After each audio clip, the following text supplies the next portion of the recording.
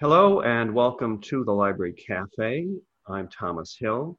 My guest today is David Tavarez, professor of anthropology and director of Latin American and Latina studies here at Vassar College. He's the author, co-author, and editor of several books, including the monograph, The Invisible War, Indigenous Devotions, Discipline, and Dissent in Colonial Mexico, published in 2011 by Stanford University Press.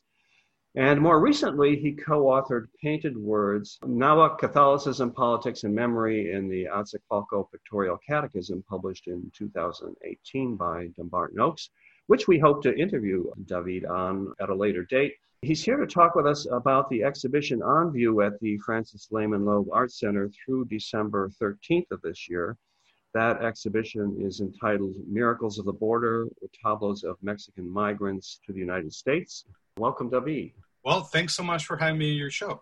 And I know this exhibition came to the Francis Lehman Loeb Art Center with our director, Bart Thurber, who came to us from Princeton this spring. And I'm wondering, did you sign on at that stage? Well, I think we were lucky to have somebody come in as a new director of the Loeb who had a lot of experience at Princeton and had some ideas that he was bringing in. So in essence, this exhibit is a traveling exhibit. It's based on a collection that is renowned in terms of its quality, in terms of the retablos that it contains. It was showcased at Princeton, and then Bart brought it to the Loeb. So it was at the planning stage when he was trying to get that in, that he called on me to help think about the exhibit, write a short piece for a publication that's put out by the Loeb, and to also help advertise the exhibit. And we're going to have later on, it was going to happen last semester, but because of the pandemic, everything got canceled. But we are tentatively scheduled to have a virtual panel in late October about the exhibit with some Vassar faculty, myself, and Bart. Do you have a date for that panel? And is it open to the public? I suppose that's the question, too. I think an invitation will be sent out by the Loeb. In terms of tentative dates, it looks like it's going to be October the 21st, probably 5:30 p.m. People can check then the Loeb schedule when it's updated, because it's not on there yet. So no, this is something that is just coming together. So far, we have Kirsten Wisselhoff from the Religion Department, Jonathan Kahn from Religion Department, Marcela Romero Rivera from Hispanic Studies, and myself. And somebody who's also helping organize, because she's taken a special interest because she's the director of the Forced Migration Perlet, Professor Maria Hun of the History Department. So it's people in different departments at Vassar who have been called in by Bart to give some broader context to the kind of expressions of resilience and gratitude that are embodied by these retablos. Wonderful. So the show itself, the way the Loeb Center works now, it's open to the public on the weekends, Saturday and Sunday, and it's open to the college community on Wednesday, Thursday, and Friday. So that's great. There have been other events associated with the show since we opened, right? Because it opened in September, and I think there was a film series. I don't know if you had anything to do with that. I think that was organized independently. I think they screened Maria Candelaria, a magnificent film from the golden age of Mexican cinema. It's indirectly related to retablos, but it's a wonderful film by Emilio Fernandez, who's, I guess, best known directors to have come out of this golden age period of the late 1940s through early 1960s in Mexican. Unfortunately, in mainstream American culture, we don't get much Mexican cultural exposure, do we? Considering, I mean, we're talking about the golden age of Mexican cinema, and I imagine most people don't know what that is and haven't seen a lot of Mexican film. You mentioned a brochure that you've written a piece for the Vassar show, but is there a catalog for the show? Yeah, this exhibit was created first for Princeton, and there's a catalog that was published by the University of Arizona Press back in 1995, and it's called Miracles on the Border, Retablos of Mexican Migrants to the United States. It is co-authored by Jorge Duran and Douglas S. Massey. And these are two scholars who have been involved in the creation of this exhibit. A lot of the retablos come from the Duran Arias collection.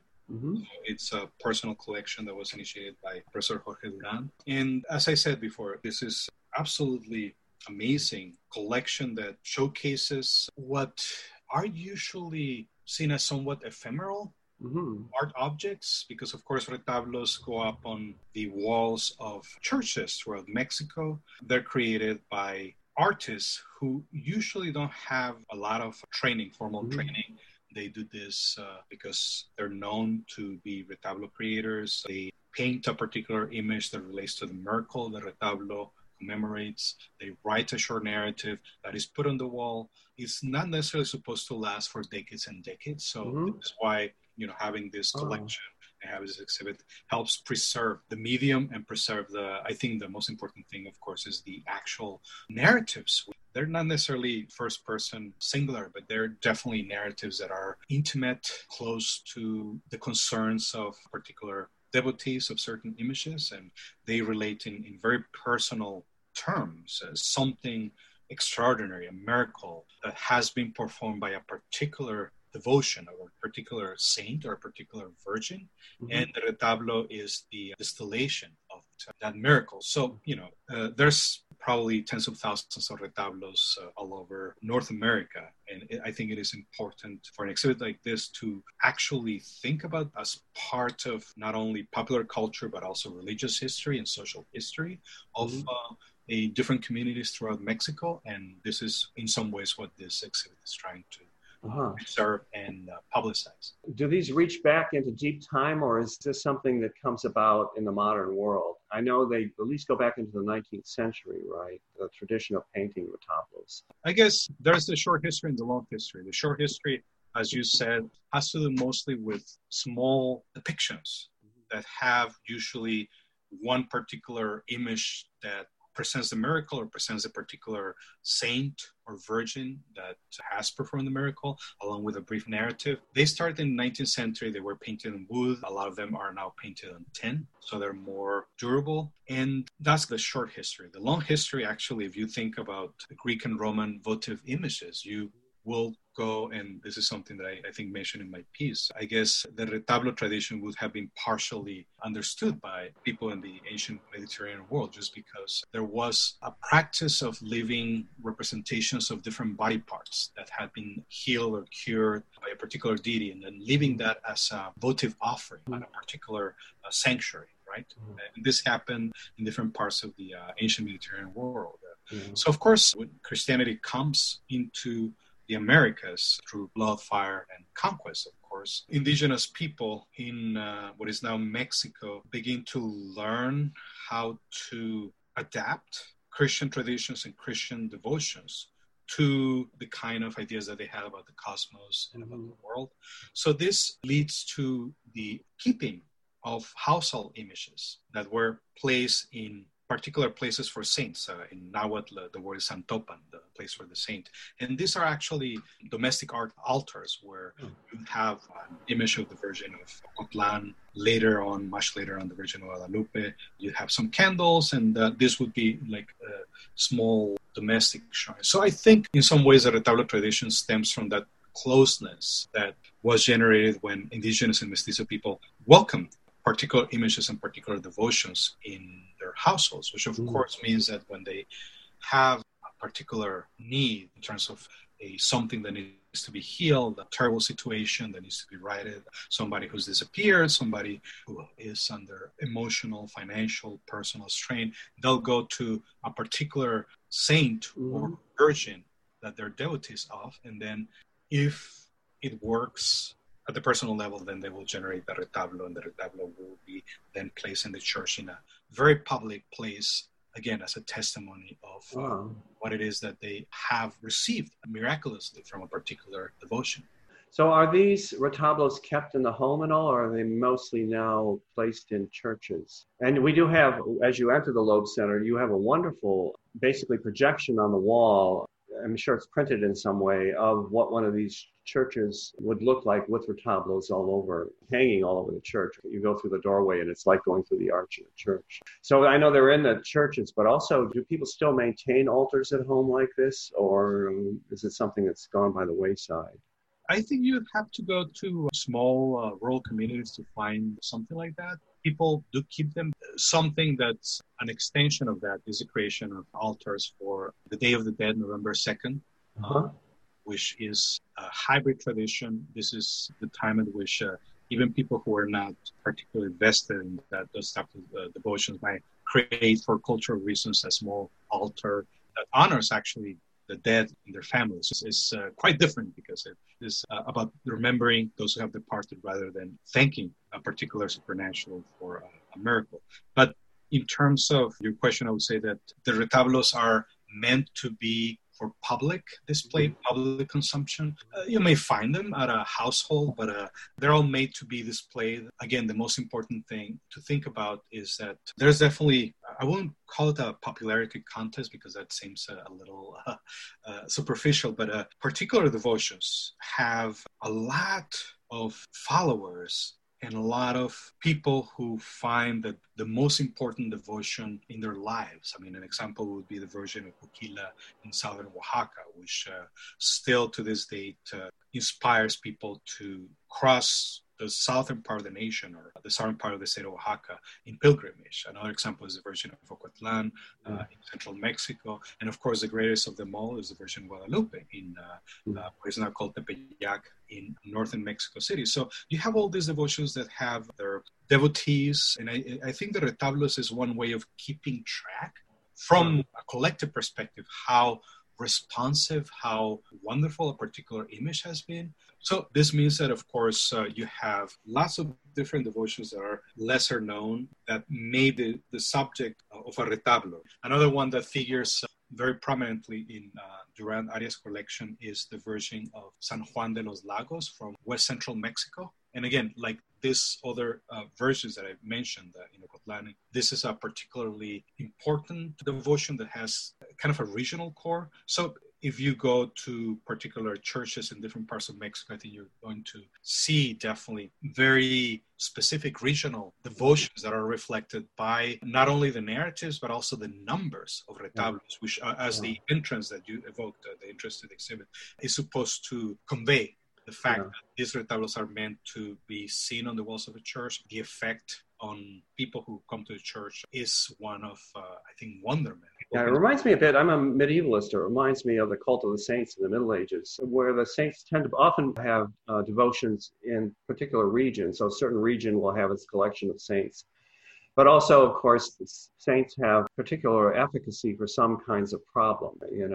Saint Christopher, comes to mind for travelers, but there's a saint that you pray to if you lose something and you want to find it. And is this mostly a rural phenomenon, the painting of retablos, or is it something that extends, say, to Mexico City and urban areas? I guess I was talking about rural communities in terms of household altar pieces. Yeah, okay. With the retablos, I think the one generalization that I will make is that you're going to find retablos that were placed at very important shrines like Juquila, Tepeyac, in Mexico City and other places. So this means that the retablos is really both urban and rural. And what you're going to find, in particular with the most popular devotions, is that these days, if you want to go up and put up a retablo, they wouldn't let you do it because there's no space left. And I think, in contemporary times, I think it really depends, of course, in terms of which clergy is in charge of which devotional site and what the local bishop thinks in terms of a policy. But I think if you were to try to do this today, you'd probably have to do it in a different way, just because people in certain places are more vigilant about the space around the image. So they might ask you to do something in different media, including online. So this is where, I guess, in terms of the disconnect might be one more that is about time rather than a region or the urban-rural divide. If you see the retablos in this exhibit, I mean, they span the period from the 1910s to about the 1960s. And that's the other thing, that contemporary traditional retablo artists have more or less, because there's less demand for this kind of works, and people do it in different ways now. And you can print an image of a virgin these days. I think, I mean, that started slowing down by the 1970s, right? And of course, at the same time, you have different policies in terms of what is allowed to be around different images, which can get into regional politics, like I said, and other concerns. And I think these retablos, I guess, go back to an earlier age where it was very natural and normal for somebody to go up to the Basilica of Guadalupe, just find a little space, put their retablo there and go. Now it's. Is this mostly a Mexican phenomenon, or does it extend to other parts of Latin America? This particular retablo tradition, I think, is deeply rooted in Mexico. There are other examples of similar retablos, coming from Central America and South America, but they tend to have different forms. I mean, as an example, I would mention the Peruvian retablos, which is the same word, but it's a completely different thing. A Peruvian retablo is actually basically a representation of usually the nativity or other scenes that are taken from biblical narratives or the life of Christ that are done with small ceramic figures. So everything's placed in, relatively small space that is supposed to be highly portable. But these are more an expression of folk art, right? We have different stories and devotions that recur in Peruvian retablos that are not necessarily orthodox, but these are meant to be created as expressions of devotion in general terms. They don't represent a particular narrative of miracle healing or anything of the sort that is mentioned in the retablos, the Mexican retablos. So it is a different tradition, goes by the same name.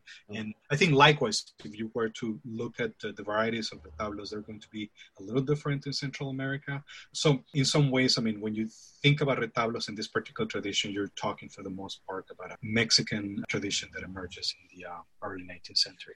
So the show is about a specific group of retablos that have as a themes having to do with the Mexican experience of migration into the United States, reasons to rejoice because some tragedy has been averted, or just reasons to thank whatever saint for whatever good luck that people have had.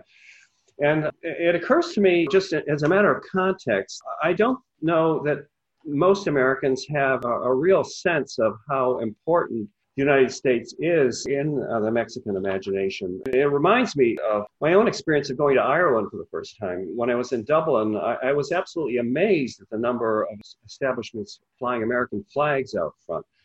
And then I realized, talking to people, that everybody had relatives in the United States or knew people in the United States. And just as, if you were to go to Breezy Point, Queens, and see Irish tricolors flying everywhere, in Dublin, you found American flags everywhere, and that seems to be something. I'm not thinking of flags here, but I'm thinking of how important migration and the attachment to the United States is in Mexican lives. And is that a correct perception? Do you think that that America does play a big role in the imagination of many Mexicans, and B, that most Americans aren't aware of this? I'll start with the big question. I think people are aware of what they want to be aware of, and they conveniently discard what they don't want to hear about. I mean, in reality, after more than 50% of the land that used to belong to the Republic of Mexico was taken through conquest during the intervention, the War of U.S. intervention in Mexico in 1846, 1847, which ended with the Treaties of Guadalupe Hidalgo in 1848. From that moment on, I think what was created was this geopolitical situation where you have people who all of a sudden are left with a country and they have to choose. Some people end up in Mexico, what is now Mexico, some people end up in the United States. This is a complex story in the sense that, in the 1840s also, this wasn't a border as much as an idea, right? Because you have indigenous nations like the Kiowa, Comanche, Apache that go back and forth. There's no border at that point. And they actually have a lot of control of the land until the wars against indigenous people in the 1870s and 1880s, which are quite bloody on the Mexican part, and I don't think I need to remind your viewers how bloody they were on the North American part, creates a border, right? So you have this all, I think, conveniently forgotten in terms of how the U.S. and Mexico are really part of this large geopolitical construct that was created, I think, in some ways in the 19th century, is not going away in any shape or form, and it still feeds off from waves of migration. Usually people think about Mexicans migrating for economic reasons to the U.S., which is of course true. But then you have a lot of networks and links that are created by the fact that the U.S. itself required agricultural laborers to come into something that was called the Bracero program that existed for a good part of the 20th century. until the 1960s. And that helped people on the West Coast and the Midwest tend their farms. So that's also an important piece. The other part, of course, that you were mentioning about U.S.-Mexico relations earlier and the golden age of Mexican cinema, I think in very interesting ways, there was an age where there were a lot of closer cultural contacts between Mexico and the U.S., particularly in terms of tourism and immigrant populations. Mm-hmm. I think this starts right after World War I, when you have political refugees coming into Mexico. U.S. political refugees, particularly socialists, anarchists. And then you have writers like William Burroughs and photographers like Edward Weston, lots of artists that come to witness, so to speak, the results of the Mexican Revolution and become enthralled with what they see. So I think there's a very interesting period from the 1920s until the 1960s where there's a lot of U.S. intellectuals that are quite aware of what's going on in Mexico and are very curious about it. If you think even about popular culture and movies like The Night of the Iguana, which was shot in Puerto Vallarta, you have big movie stars like Elizabeth Taylor coming to shoot in Mexico. So you have all this crisscrossing that goes, I think, across different social levels, right? From intellectuals to popular culture to immigrants, political immigrants from the U.S. to laborers that come from Mexico to the U.S. And I think particularly in the age that we live today, which is an age of open hatred, populism, white nationalism, it's very easy to forget how the border came about and the fact that whether white nationalism won or not,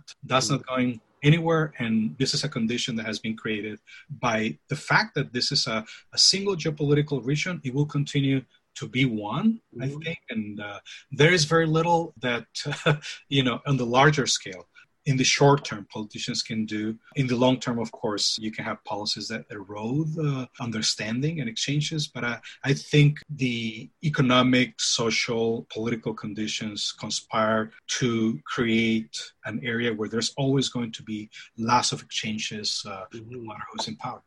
Interesting. So I suppose one could say that cultural blindness is really tied to a kind of historical amnesia almost that's imposed by political forces. Really fascinating. I remember myself, when I was a child in the 50s growing up, Mexico was a much larger feature of the imagination of the mass media, even Walt Disney on. I think it had to do a bit with the war, the Second World War, and the desire for the United States to keep Mexico as an ally, and certainly fears that it might go over to the Axis, which was a possibility. And so there was an attempt to cultivate an awareness of Mexican culture and a friendship with Mexico, but that went by the boards, you're right, in the 70s. Well, there's also, we're talking about, and I have to go back to 1920s, 1930s, this interwar period where Mexico becomes important, not only for U.S. intellectuals, but also if you think about Graham Greene, H. Lawrence, if you think about Malcolm Lowry, three excellent British authors who happened to find their muse in Mexico. H. Lawrence's probably least popular novel, least known novel, is about the plumed serpent in Mexico. Don't take on it. It's not necessarily better than his better known work, but it is a testimony of how important Mexico was for European and U.S. intellectuals, particularly after the Mexican Revolution. So these retablos then are about migration especially. And, we're talking about the background to the show. The show itself, I have to say, is magnificent visually. It's a wonderful show, and it really pulls you in. Part of what pulls you in is the fact that the works have a uniformity to them, and that like Russian icons, Greek icons, you can see there's a form that needs to be followed. There's an image of a saint there somewhere, often hovering in the sky, and then there's a scene that's being played out, often an ordinary scene. It's a scene of a car wreck somewhere where somebody's lying on the ground and someone's praying to the saint, and the miracle then is described below. The miracle being someone was saved from dying in a car accident on some highway in the United States, in some city where they were working. Or there are all kinds of stories like this, but it's really wonderful visually, and part of it is this iconic aspect to the images where you learn to read them really quickly. And then there is text at the bottom of them all, right? And then one other thing that strikes me is they're almost assemblages of a kind. There are photographs sometimes pasted on of family members, apart from the figures that are painted that have to do with depiction of a narrative. And oftentimes there's a piece of ribbon or cloth affixed to the top where they hang on the wall. So they're very personal images, you can see, but on the other, there's a universality of them. Does my description make sense there to you? Yeah, no, I mean, I think you've isolated the key elements, which is, of course, the narrative, some sort of depiction that alludes directly or indirectly to the narrative. And then you usually have a representation of the image that is responsible for the miracle, and then one or two genuflecting figures, figures that are always on their knees. So that's the part that's always kind of stable. But I think unlike Orthodox icons, they have a lot of fluidity in terms of what people choose to represent. Sometimes the basic image, there's lots of retablos. There's, for instance, the retablo of Elifonsa Duran, which is a story about a woman called Elifonsa Duran who went to the United States, came back. The mother made a promise to the Virgin of San Juan de los Lagos that if she came back in good shape, she would have a retablo painted for the Virgin. So you have the image of the Virgin and then the child and the mother on their knees in front of the image. So that's the minimum possible that you have in a retablo. And then you can start adding battle scenes, you can start adding cars and, hospital scenes, migrant workers on the fields. I mean, the imagination and the dimensions of retablo is the limit. So I guess unlike Orthodox painting, which has, as you mentioned, very specific rules. When you're talking about Christ Pantocrator, Christ Pantocrator has a particular body posture, a particular shape that the fingers have to assume when he's represented. There's a lot of more fluidity in terms of how you present the face, the proportions, the colors, but the body posture of the Pantocrator is fixed. You cannot change, right? Otherwise, it's not an Orthodox icon. Whereas with these figures, you have kind of the core of it, which is, of course, the figure that is expressing their devotion on their knees to a particular image and the image. And after that, you can do lots of things. Yeah, it seems like it's about not just the figure of the saint or the holy image, but it's also a narrative. It's about something that actually happened. It's about an act that's portrayed here. And that act involves ordinary people. And it always seems very ordinary people. And that this is a way for these people to thank whatever saint they feel helped them. Gratitude runs through all of these, doesn't it? And it's what gives them this kind of positive feel. I mean, you see a lot of tragic things happening, frightening things, but there's gratitude, and that people are saved in a sense from these tragedies. And in the migrant experience, this is very, very important. People get beat up or they get washed out of the bureaucratic system. They don't get their passport, but on the other hand, some do. And the nice thing about them for me is that they do feature these ordinary people, and then they feature their own words in a way, their own thank yous. So even if there's an artist that interposes here in some way, it's almost as though these are real messages from individuals to whom these miracles happen. Maybe this adds to it because they're not highly technically gifted. The artists seem like ordinary people themselves. But the fact that they often are primitively drawn seems to relate the artist to the people this is being painted for. I guess in response to your comments, what I would say is that, you fix on this retablo by Domingo Segura, which is 1932, and it depicts a miracle. Somebody's crossing the Rio Bravo, or Rio Grande, as it's called in English, and is saved from drowning. And the interesting part, of course, is if you look at, this is the El Paso, Texas border. I'm from Tavarez, which is right across from El Paso. This bears no relation to what the bridge looked like even in the 1930s, like some sort of stone bridge. So you have this interesting part where people who come back, in this particular case, Domingo Segura came back to West Central Mexico and had this retablo made for the Virgin of San Juan de los Lagos again, who saved him from drowning. And I was looking at the exhibit catalog, and I was finding some interesting stories about certain retablo painters. Like they talk about an interview that the authors, Duran and Massey, an interview they had with somebody called Don Vicente Barajas, who's in Veracruz, who is actually somebody who is himself a migrant, comes back and then becomes known as an excellent, prolific retablo painter. And he estimates that he's painted 5,000 retablos throughout his life. So you have a few of these retablo artists who become very well known, right, for doing this particular kind of work. But as I said before, it's like a very interesting interplay in terms of like the memories that are represented, the fact that the retablo painter himself, usually is a he, there's also retablo painters, is imagining along with the person what happened, right? So as somebody who wasn't a witness to the miracle, you have to rely in some ways on how the imagination of the retablo painter recaptures what is given him to work with by the person who is talking about the miracle, and how that reflects, again, going back to this notion of like the core of the retablos being the representation of the Virgin and the people who are on their knees. I mean, those are set elements, and then from then on, the retablo painter, like Vicente Barajas, would decide with a lot of latitude how to depict this particular marriage. So I think that's what makes the retablo so vibrant, because you have the imagination of the painter, which can be almost boundless, tied in some ways to the text.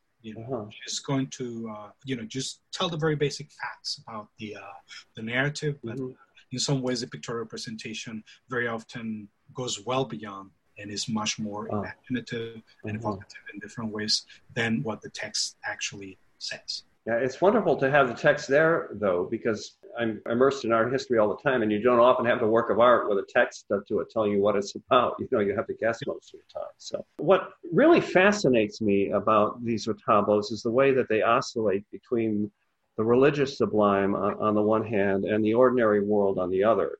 They seem to portray common experiences of ordinary people, or maybe uncommon experiences of ordinary people, life and death instances in their lives sometimes, as though they have a kind of universal significance. And I just find that really wonderful. I'm teaching an allegory class now, and it's also to some extent about this ideal world that Plato posits in his allegory of the cave and in his allegory of the chariot, and then about the world that isn't, a lower register. And ideally in allegory, what you want is some sort of communication between these worlds. And then here you have almost an easy communication. The spiritual representation is just on the same plane often as the people that these events are happening to. It may be a saint, hovering in the sky, but not very far away. There's something so personal about this. And it's a really exciting thing that you can have the imaginary and the ideal so close at hand. In response to that's interesting that you talk about Platonic notions of how to envision the world. I mean, I would say something important to bear in mind is that at least I'm a Mesoamericanist. I work on Mesoamerican cosmology. You definitely can say that there's no Platonic forms of any sort, no cave, in the sense that there's obviously a cosmos that is in some ways completely independent from what humans can do. Humans can try to influence, manipulate, if you will, the cosmos in a number of ways. But I think what you have is a natural world that can always be connected to larger scale notions of the cosmological order, just in terms of what is visible or audible. So this is where the presence of something that is sacred is not something that's completely apart from everyday life. It can happen because it happens all the time. There's no divide, I would say, between something that is divine and something that is natural, in quite the way that happens in Western cosmologies, right?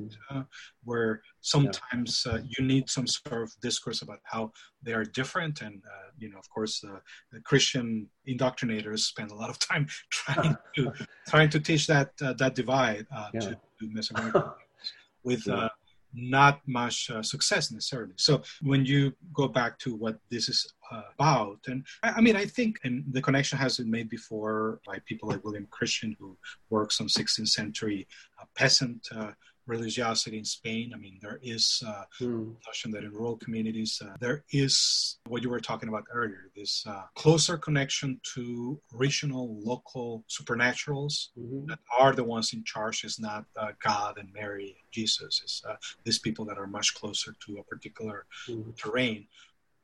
In some ways that happens as well in Mexico and Latin America, but with the important difference that in some ways this is surrounded, particularly in indigenous communities, by, I think, some continuity in terms of a very different notion of how the cosmos works, how society works, how different divine beings who are actually in some ways inserted and living in the landscape have a relationship with other human beings. And of course, these are Christian icons. It's a very different kind of attitude towards the world that the people who commissioned the retablos have. But in some ways, this is within the cultural matrix of a different notion of the cosmos, right?